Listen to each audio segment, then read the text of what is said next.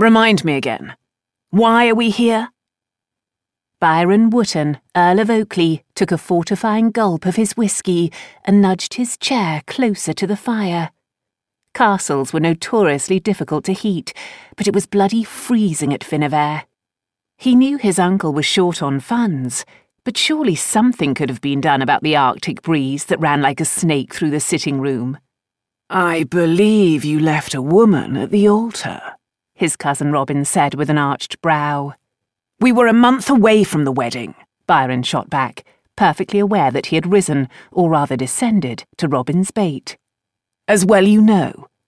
He might have pointed out that he'd caught his fiancée in the arms of her dancing master, but really, what was the point?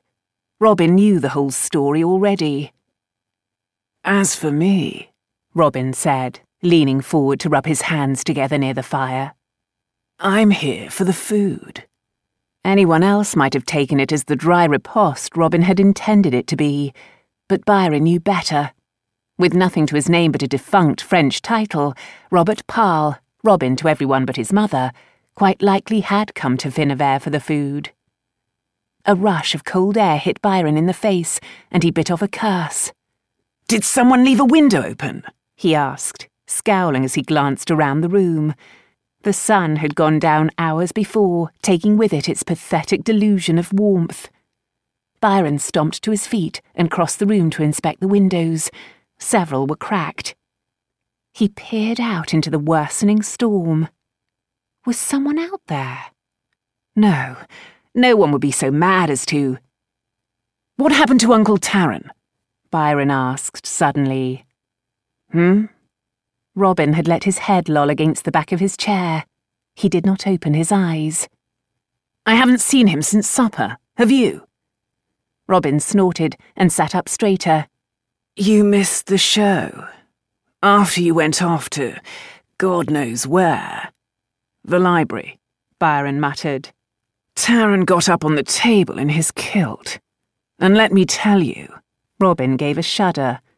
That is not a kilt one cares to peer under. He got up on the table, Byron could not help but echo.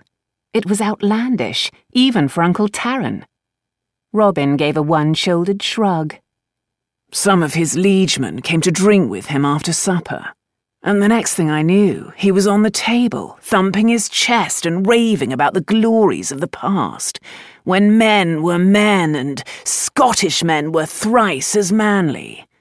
Then he called for his claymore, and the whole lot of them disappeared. You didn't think to ask them where they were going, because that was the first thing Byron would have demanded. Robin met his eyes with the barest hint of amusement. No.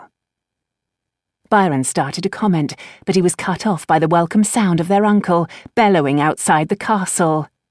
Speak of the devil, Byron said with some relief. Their uncle was a bosky nuisance, but neither of them wanted to find him face down in a snowdrift.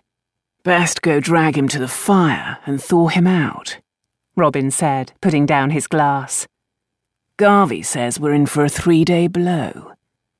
They left the great hall and pushed open the huge front door, where they discovered a small clutch of their uncle's clansmen milling about the keep, thumping their chests and clapping one another on the back. They wore full Highland kit, kilts and fur cloaks, and the torches they carried sputtered beneath a thickening snowfall. Taran stood at their centre, grinning like a madman. God, look at all those knees, Robin murmured. Whose carriage is that?